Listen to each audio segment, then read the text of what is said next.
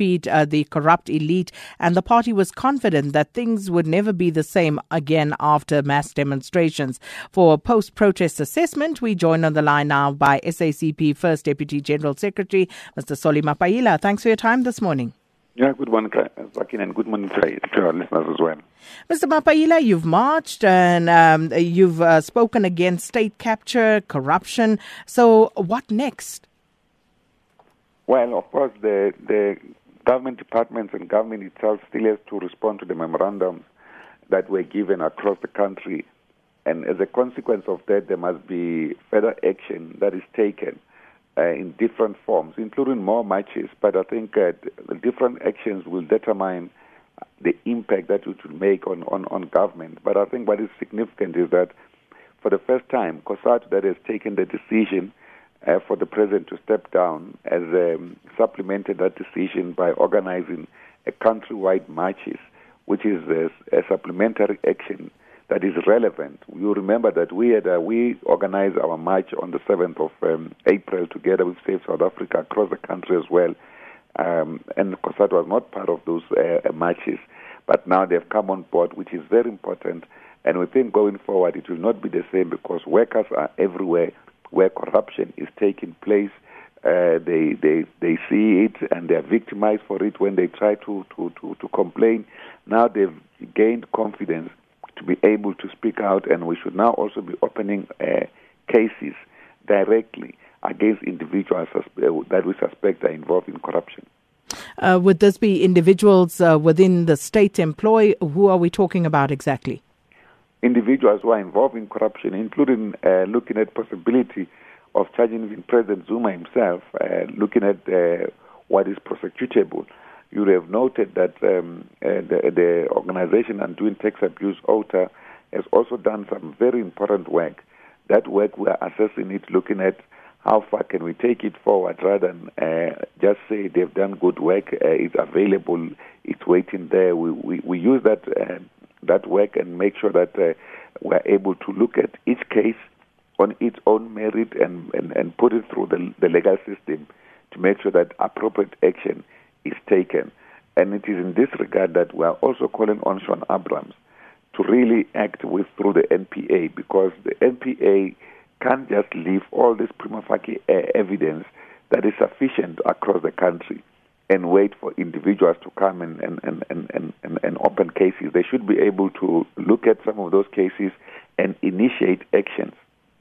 It is fascinating at the moment where it seems as though the private sector are acting a lot more swiftly and more decisively against these allegations. If we look at what's happening with KPMG, the likes of McKinsey, the likes of Bell Pottinger. But when it comes to state actors and players, it would seem as though we're going nowhere slowly. Yeah, well, you'll also notice that it's the private sector, largely from outside South Africa, that have really taken action. In South Africa, where the crimes have taken place, no action has really taken place. It's only now that we have begun to see some action against Bell Pottinger, including yesterday 2 days ago by Armet, the medical aid in Parliament, that also began to distance itself. But it should not just be that. It should be practical action that makes them account for their action rather than just punitive action on the basis of denying the business. So we have indicated that the fact that South Africa is unable to act shows the rot at the top. That, for instance, people from outside, they can deal with Bell Pottinger, they can deal with KPMG, Trillion, and so forth.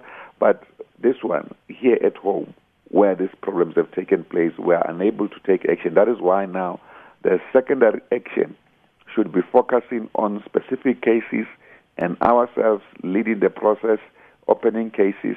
We are looking now into putting together a legal strategy to respond to these cases. And just a final one, you've been very clear as the South African Communist Party about your stance against corruption, state capture and the like. But yesterday we spoke to President of COSATU, Dumo Dlamini, and he was clear that this was not about trying to get President Jacob Zuma to step down. Well, he was equally right, because they had organized the March Through Network, which was a socio-economic march in terms of the certificate to march. but it doesn't stop us from making the call across the country, despite that the socio-economic questions were there were political issues. As you will know, Sakina, we regard that every political action is a class action, and every class action is a political action. In this case, there could be no separation per se. That is why workers across the country demanded that President Zuma must step down. COSATU itself, COSATU leaders everywhere, they made that call quite clearly. So there's no literal separation in terms of the role in mass action, because at the core of the person that is protecting corruption is President Zuma and his elite. Mr. Mapaila, thanks for your time. South African Communist Party First Deputy General Secretary Solly Mapaila takes us to News Time with Greg Gous. SAFM, South Africa's news and information.